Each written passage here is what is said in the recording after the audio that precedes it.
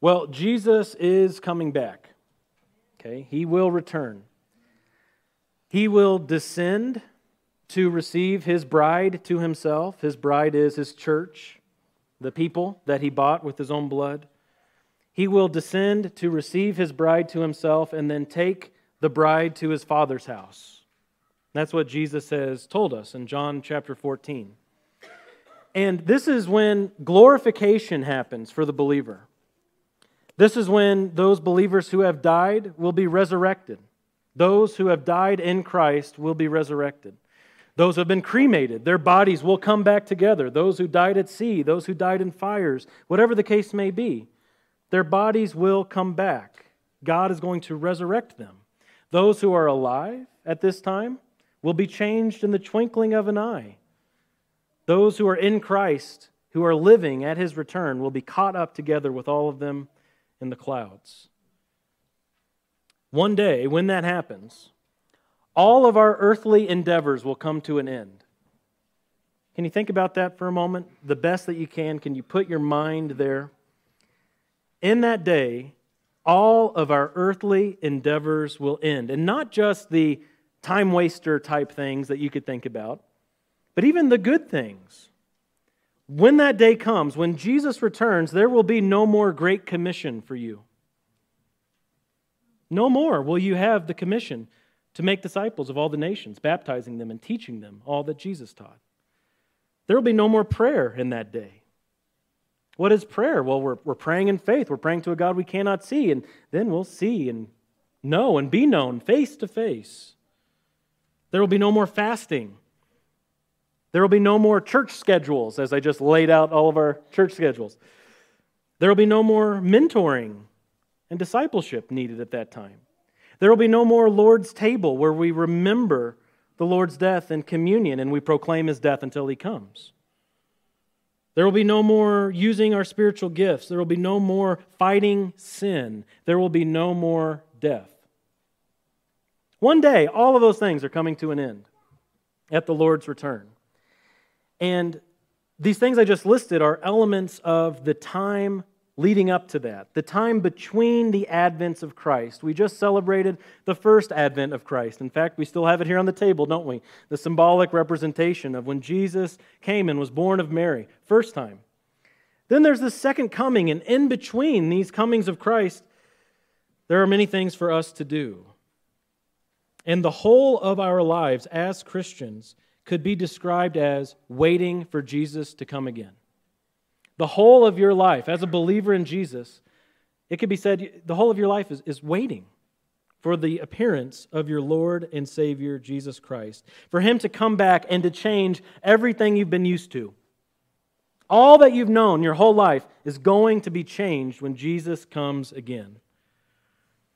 And I'll submit to you that the gospel and even life itself is amplified by this reality, the second coming of Jesus. The good news and what you do with the breaths that you're given. It is just magnified by the reality that Jesus is coming back. Last week we dwelt on the first coming of Christ, and now I want us to dwell more explicitly on the second coming and our life in the waiting. I want to start with Matthew 24:36. It'll be up on the screen, just a single verse. I just want to show you this verse that can be a little shocking. Matthew 24, verse 36. Jesus said of His return, "Of that day and hour no one knows, not even the angels of heaven, nor the Son, but the Father alone." There's a day and hour fixed, appointed by God the Father, that no man knows. And I want to show you this here at the beginning, because here's the big idea. We must always be ready. Because we don't know the day or the hour of Jesus' return, we must live every day. We must treat every hour as though it is the day or the hour. Jesus could return at any moment. And in light of that reality, in the New Testament, the apostles teach us that we must keep the Lord's return front and center in our worldview. So here we're starting with Peter, 2 Peter chapter 3. Look here and see how Peter taught that we must hold fast our faith, our belief in Jesus' return, even through the mocking of those who don't believe. 2 Peter 3, starting at verse 3, it says, "Know this first of all, that in the last days mockers will come with their mocking, following after their own lusts, and saying, 'Where is the promise of his coming?' For ever since the fathers fell asleep, all continues just as it was from the beginning of creation." Verse 5, "For when they maintain this, it escapes their notice that by the word of God the heavens existed long ago, and the earth was formed out of water and by water, through which the world at that time was destroyed, being flooded with water. But by his word the present heavens and earth are being reserved for fire, kept for the day of judgment and the destruction of ungodly men. But do not let this one fact escape your notice, beloved, that with the Lord 1 day is like 1,000 years, and 1,000 years like 1 day. The Lord is not slow about his promise, as some count slowness, but is patient toward you, not wishing for any to perish, but for all to come to repentance." We are to hold fast our belief that Jesus is coming back, even when the mockers come with their mocking. And as we wait, as we've been waiting as a church for now 2,000 years, we can appreciate even more the Lord's patience, can't we? That He is not slow, as some count slowness. Yours might say He is not slack, as some count slackness. He is patient. He is long-suffering, desiring men to come to repentance. Well, the Apostle John taught on this too. Just turn over 1 page, maybe 2 pages in your Bible to 1 John chapter 2, verse 28. Look at how John taught that the reality of Jesus' second coming should motivate our sanctification. It should motivate our desire to live for God. 1 John 2:28 into chapter 3, verse 3, it says, "Now, little children, abide in Him, so that when He appears, we may have confidence and not shrink away from Him in shame at His coming. If you know that He is righteous, you know that everyone who practices righteousness is born of Him. See how great a love the Father has bestowed on us, that we would be called children of God, and such we are. For this reason the world does not know us, because it did not know Him. Beloved, now we are children of God, and it has not appeared as yet what we will be. We know that when He appears, we will be like Him, because we will see Him just as He is." And here it is, verse 3, "Everyone who has this hope fixed on Him," that's Jesus, "purifies himself just as He, Jesus, is pure." The reality of the second coming of Jesus should motivate you to be pure, to live for Him, to be holy, to be set apart, to be different from the world, to be full of faith, to desire to serve God with your life. And of course, the Apostle Paul talked about the second coming as well. He talked about it quite a bit. And he taught that the second coming will be the ultimate expression of our victory as God's people. In 1 Corinthians 15, starting at verse 50, Paul says this, "Now I say this, brethren, that flesh and blood cannot inherit the kingdom of God, nor does the perishable inherit the imperishable. Behold, I tell you a mystery. We will not all sleep, but we will all be changed. In a moment, in the twinkling of an eye, at the last trumpet. For the trumpet will sound, and the dead will be raised imperishable, and we will be changed. For this perishable must put on the imperishable, and this mortal must put on immortality. But when this perishable will have put on the imperishable, and this mortal will have put on immortality, then will come about the saying that is written, Death is swallowed up in victory. O death, where is your victory? O death, where is your sting? The sting of death is sin, and the power of sin is the law. But thanks be to God who gives us the victory through our Lord Jesus Christ. Therefore, my beloved brethren, be steadfast, immovable, always abounding in the work of the Lord, knowing that your toil is not in vain in the Lord." The ultimate expression of our victory in Jesus will be when He comes back and death is swallowed up in victory. When our life, Christ who is our life, appears and it becomes obvious that we are totally, absolutely, 100% rescued from death. What an expression of victory that will be. And notice that Paul began verse 58 with therefore. He goes on to say, therefore, be abounding in the work of the Lord. Your work is not in vain in the Lord. He says, therefore, because he says, knowing that Jesus is coming, that your victory is coming, that your life is coming, spend this time now serving Him. Spend this time now toiling for Christ. Spend this time now laboring for the gospel. It is not in vain. It is certain that He is coming. And that is where your heart has to be, Christian. Your heart has to be aligned with the Word of God, that you recognize that His coming is certain. One of the biggest mistakes you can make when it comes to thinking about the coming of Jesus is to say that's for the next generation. Or to say that's going to be at least another 1,000 years. That is not the way the authors of Scripture talked about the second coming. He can return at any moment. You do not know the day or the hour. We must live with this front and center, that Jesus' return is more real than death or taxes. You've heard people say two things are certain, death and taxes. Well, we've already learned from the Bible here that death isn't certain, because we will not all sleep, will we? Some will be alive at the return of Jesus. And those believers who are alive will be changed in the twinkling of an eye. An old author, who's long gone now, M.R. Dahan, he wrote in his commentary on Revelation, "The surest thing in all the world is the coming again of the Lord Jesus Christ. Surer than death is the coming of the Lord, for my Bible tells me that there will be a generation of believers who will never see death when the Lord returns." The surest thing in all the world is the coming of Jesus Christ. And it could be any day, any hour, any minute. He could return before we say amen here this morning. And it is so important that you embrace this. This is called the doctrine of imminency. His return is imminent. It's at hand. It could happen at any moment. It's very, very important that you realize this is what the Bible gives us, that He could come at any second. It is front and central to this doctrine of the end times, that it all kicks off when Jesus comes unexpectedly, when Jesus comes for His people. And if you are not, as a Christian, if you are not waiting for the Lord's return, then you're really missing a big part of what Christianity is. And you're also missing a motivating hope that we have for our sanctification and for our labor for Him, that our labor is not in vain, knowing that He could come at any moment. It will motivate the way that you live for God. And this is a real paradox for us as Christians.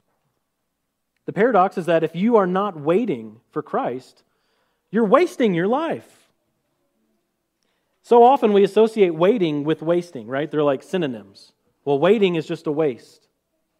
Not with the second coming, Christian. If you are waiting for Jesus, as the Bible has called you to wait for Jesus, you are anti-wasting. You're making use of your life by waiting for your King, your Savior, Jesus.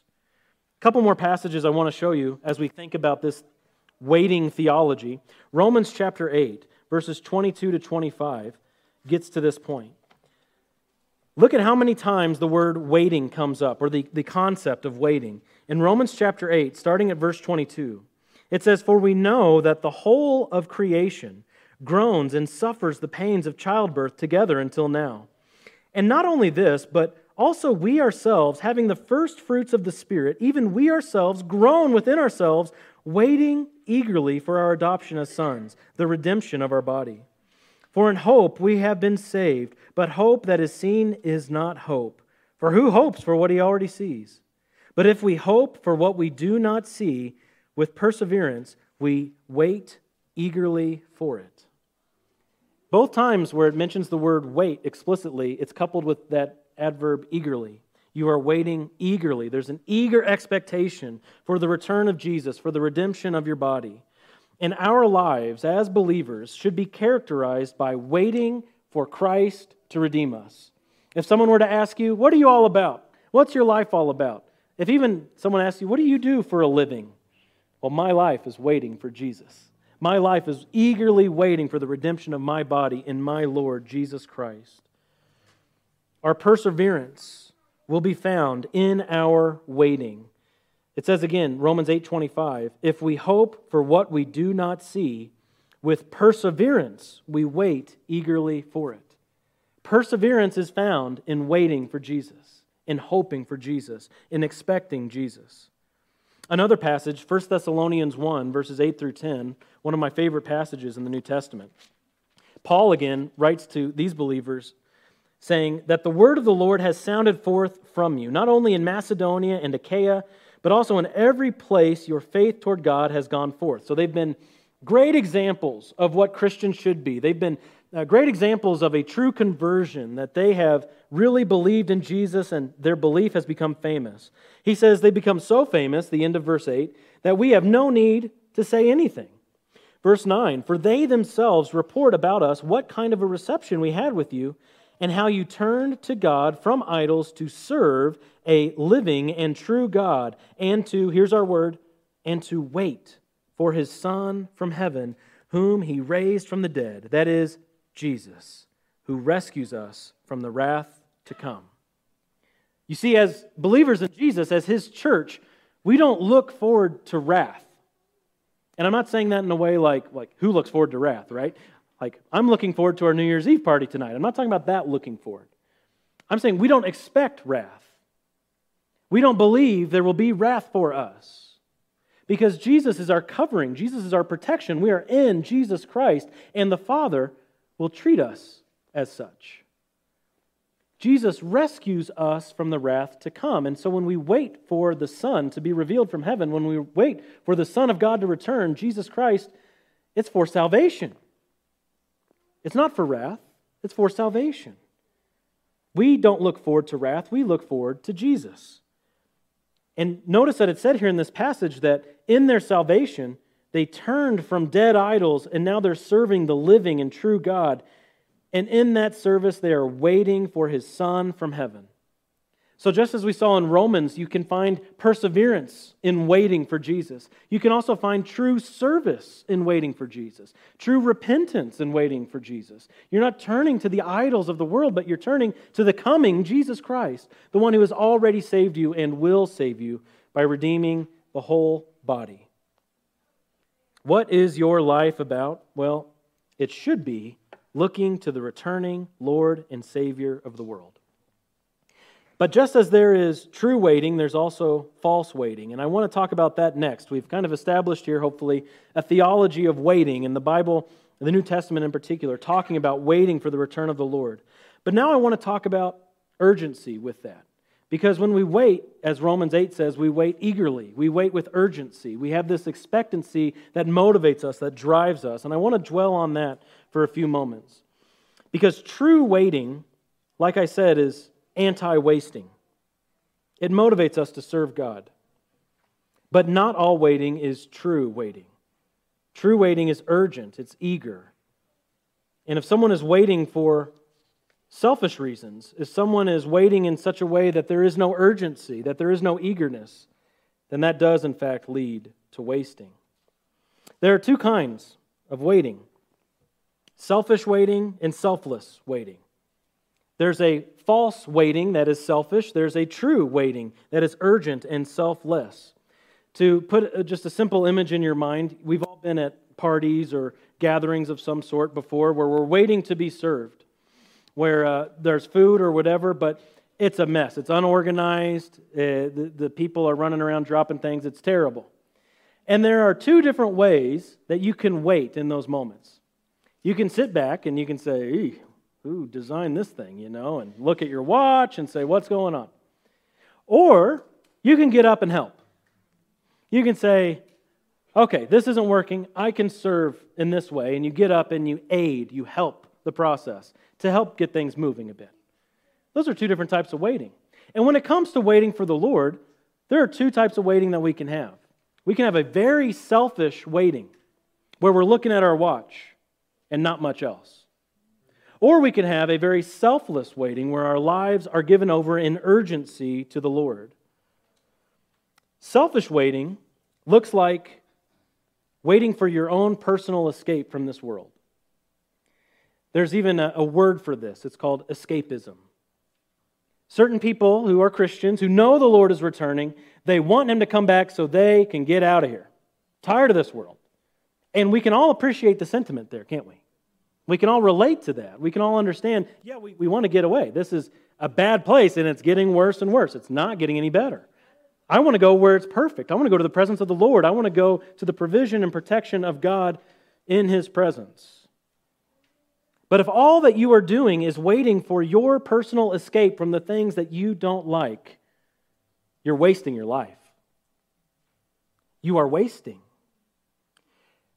In the same way, there's this false waiting. There's a true waiting, a selfless waiting, where you see this time of waiting as motivation to service because you recognize that Jesus could come back at any moment and He has called you as your master to be busy at work so that when He returns, you will be rewarded from the master.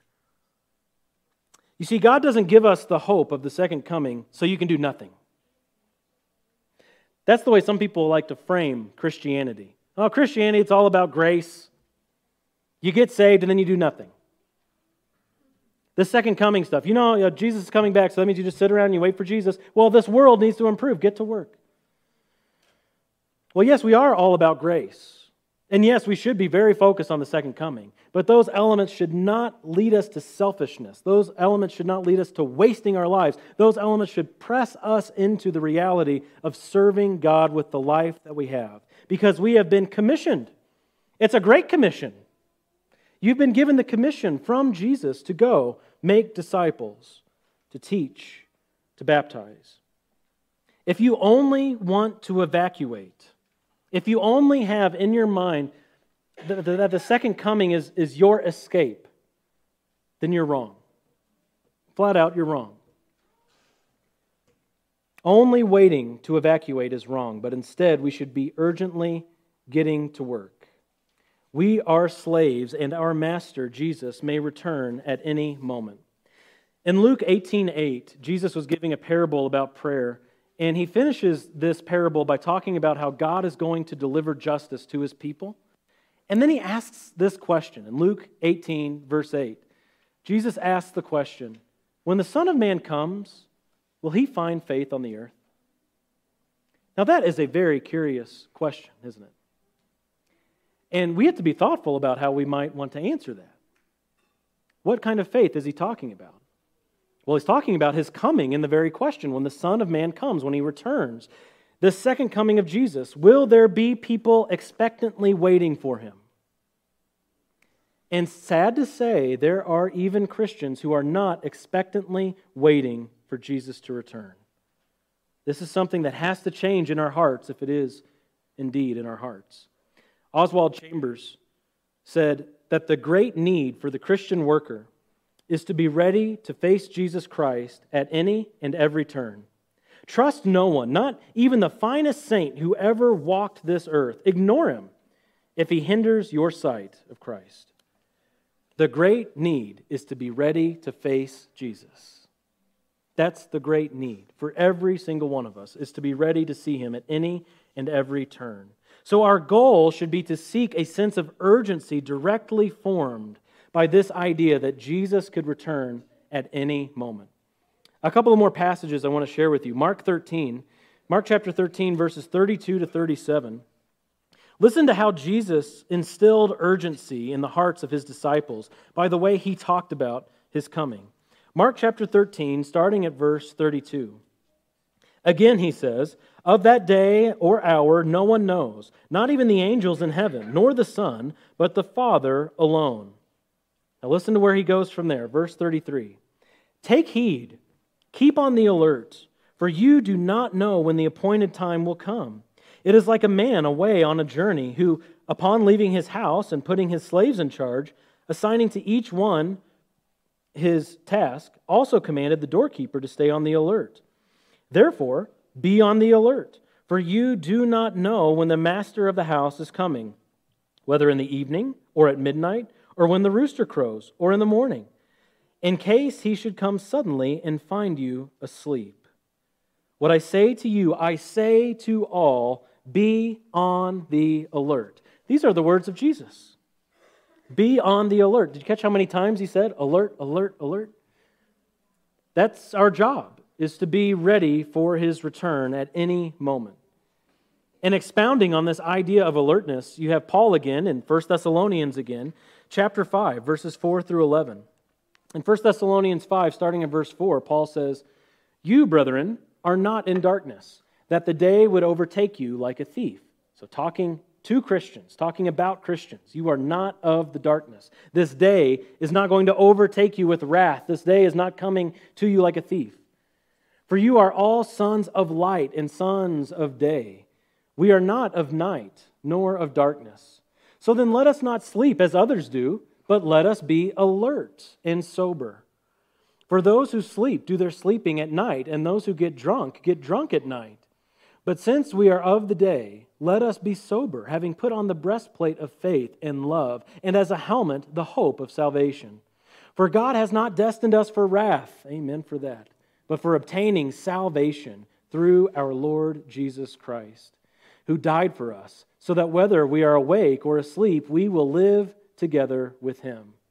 Therefore, encourage one another and build up one another, just as you also are doing. Sober, faithful, loving, hopeful. These are the elements that are to be cultivated in the church and each individual heart in light of what God has told us, that He's coming again. And we must be this way now because tomorrow we may be out of here. Tomorrow, hope may no longer be hope. Your hope may be fully realized tomorrow. You may be seeing Jesus face to face tomorrow.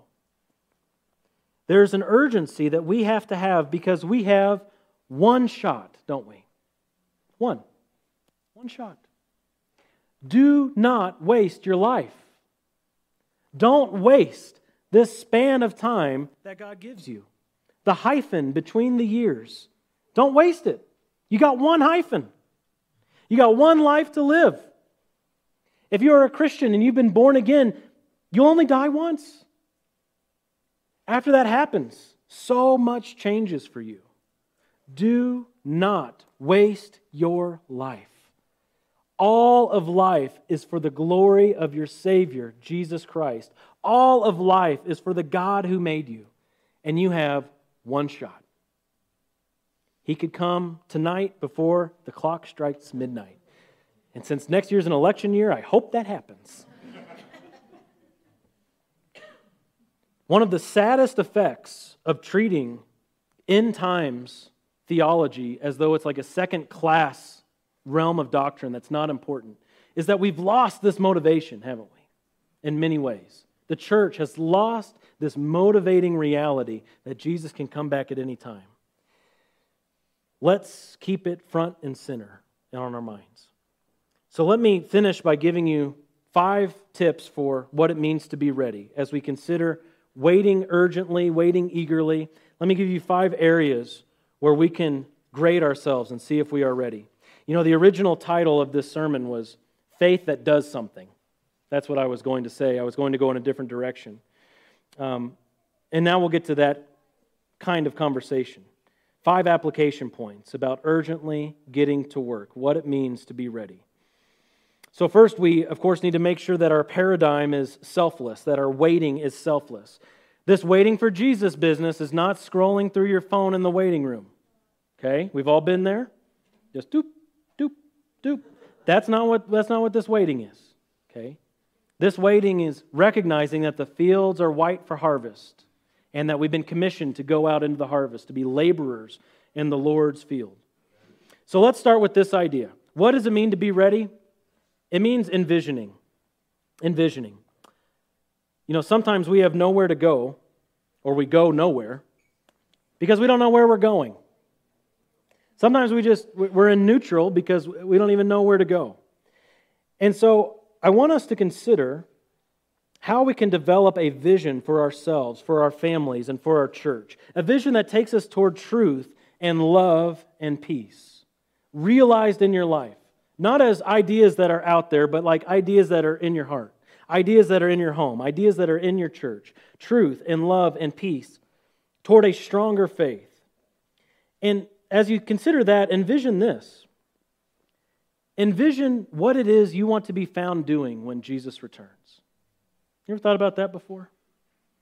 If He comes right now, how sweet would that be? We go up to glory and we tell people we were at church, we were having a church service, we were preaching about Jesus coming back, and then He came back. It was awesome. Yet there are certain times in your life when you're doing things that you shouldn't be doing, where, as John says in 1 John, maybe you'll shrink back at His appearing in shame. Have that in front of you as a real possibility for your life. If Jesus could return at any moment, how would you want to be found when He returns? Here are a few verses to jot down. Acts 24:16. Paul says, I do my best to maintain always a blameless conscience both before God and before men. How's that for a goal? That's a great goal, isn't it? To maintain a blameless conscience. Now, is Paul saying, I do my best to be perfect and never make mistakes, never sin, never be erroneous? No, that's not what he's saying. He's saying that he's keeping a blameless conscience, meaning as soon as something's on there weighing him down, he's confessing. As soon as there's an issue, he's doing what he can to make it right. He's the best that he can. He's maintaining a blameless conscience. There's a goal for you. There's a vision to have for what your life could be like. Instead of carrying around guilt and unconfessed sin, here's a vision for your life. Confess your sins to God and to one another, and to heal what has been broken. Again, this is a verse we already looked at, but 1 Corinthians 15:58, directly in light of the second coming. Here's a vision for your life. Be steadfast, immovable, always abounding in the work of the Lord, knowing that your toil is not in vain in the Lord. Always abounding in the work of the Lord. How sweet would it be for the Lord to find you, not just having faith, but to be abounding in His work. And in 1 Thessalonians 5, 3 quick hit verses. 1 Thessalonians 5:16, rejoice always. You memorized a verse today. Good job. Rejoice always. Verse 17, pray without ceasing. Memorize 2 verses. Rejoice always, pray without ceasing. And verse 18, in everything give thanks, for this is God's will for you in Christ Jesus. Have that vision for your life. Truth, love, peace, faith, all being brought to bear on your life, to be doing these things, pressing toward these things. In every one of those passages, the word always was being used. To have it in front of you always, abounding in His work, keeping a blameless conscience, praying without ceasing, giving thanks always. A second element that we can look at is one I just mentioned, which is praying. So envisioning and praying, what it means to be ready for the Lord's return. The Apostle Paul told the Romans, the Philippians, the Colossians, the Thessalonians, and Philemon that he always prayed for them. Now that's pretty impressive, isn't it? He always prayed for them. But there are, of course, certain people in our lives that we can and should always pray for. Our family or people we have a particularly close connection with. Pray. Pray. Remember when Jesus asked His question in Luke 18, will the Son of Man find faith on the earth when He returns? That was in regard to prayer. That was regarding the widow who kept pursuing justice. Only now will we be praying. Only with this life will we be praying. What it means to be ready means you're praying. And I would submit to you this. You cannot live for Christ or be ready to meet Him without prayer. You can't be ready to meet your Lord without praying to your Lord. In Ephesians chapter 6, verse 18, following the amazing armor of God passage, it says, with all prayer and petition, pray at all times in the Spirit.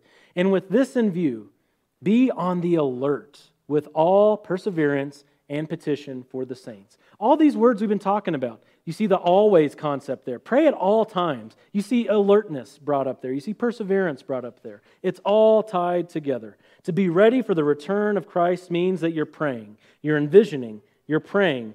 Thirdly, I'll submit to you, creating.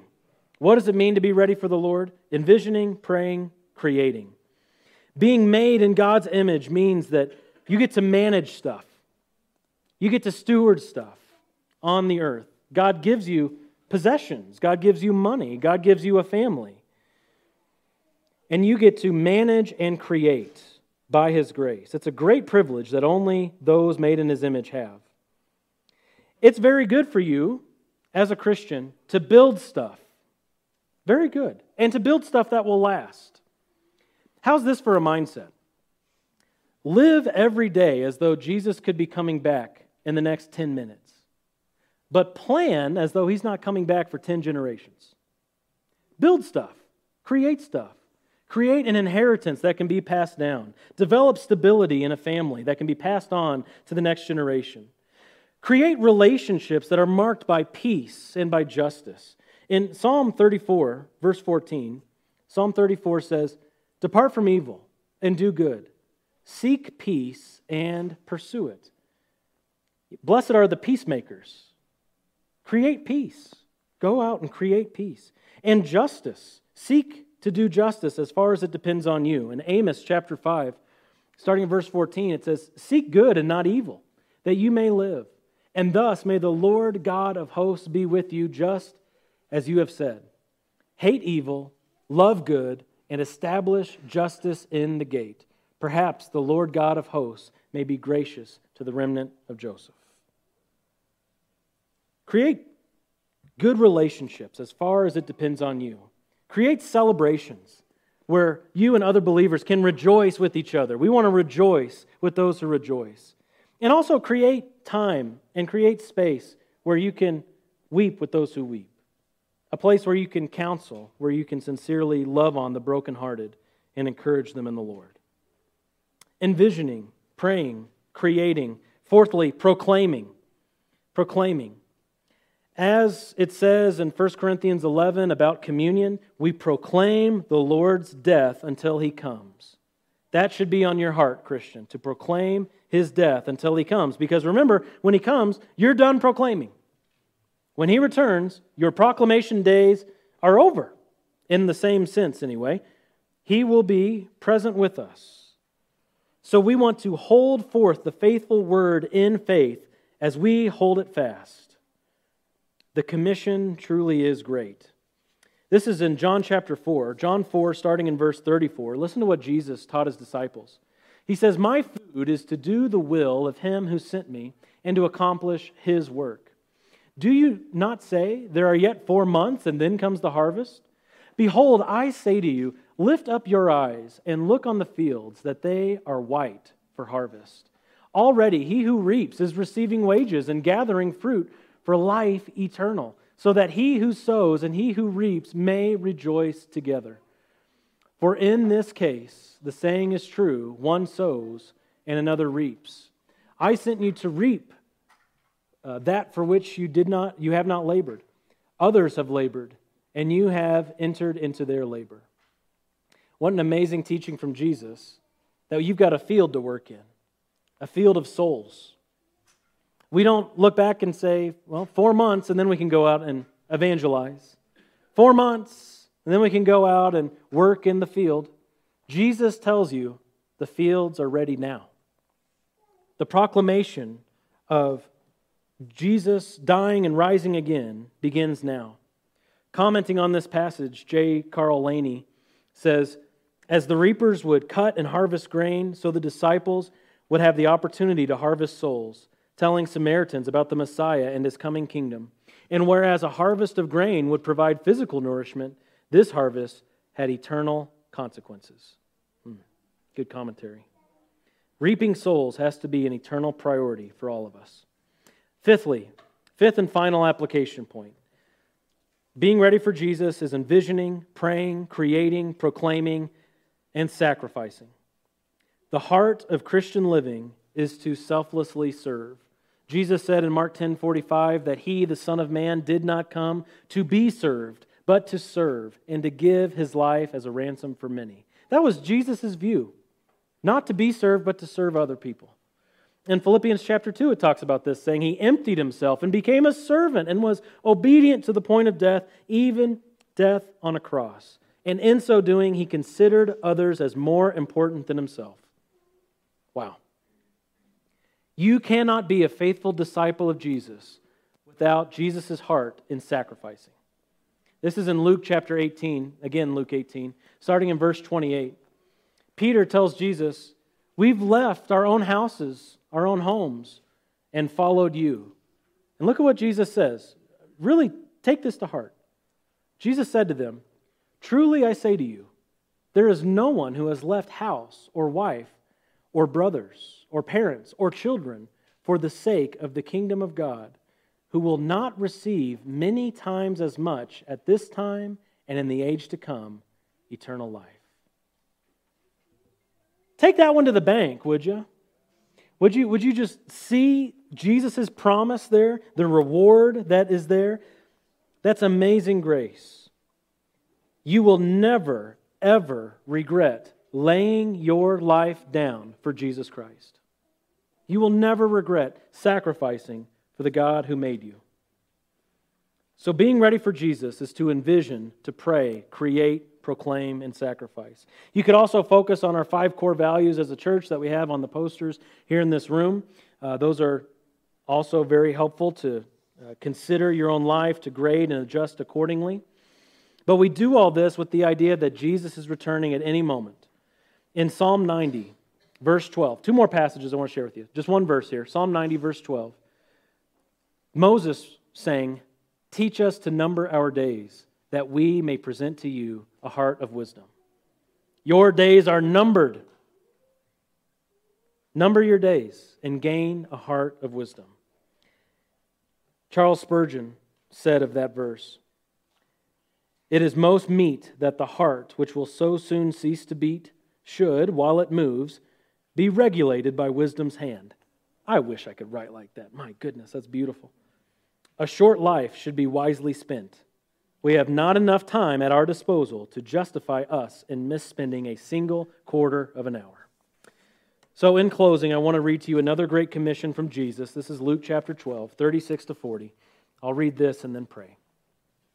Jesus tells his disciples, and by consequence, he tells us, "Be like men who are waiting for their master when he returns from the wedding feast, so that they may immediately open the door to him when he comes and knocks. Blessed are those slaves whom the master will find on the alert when he comes.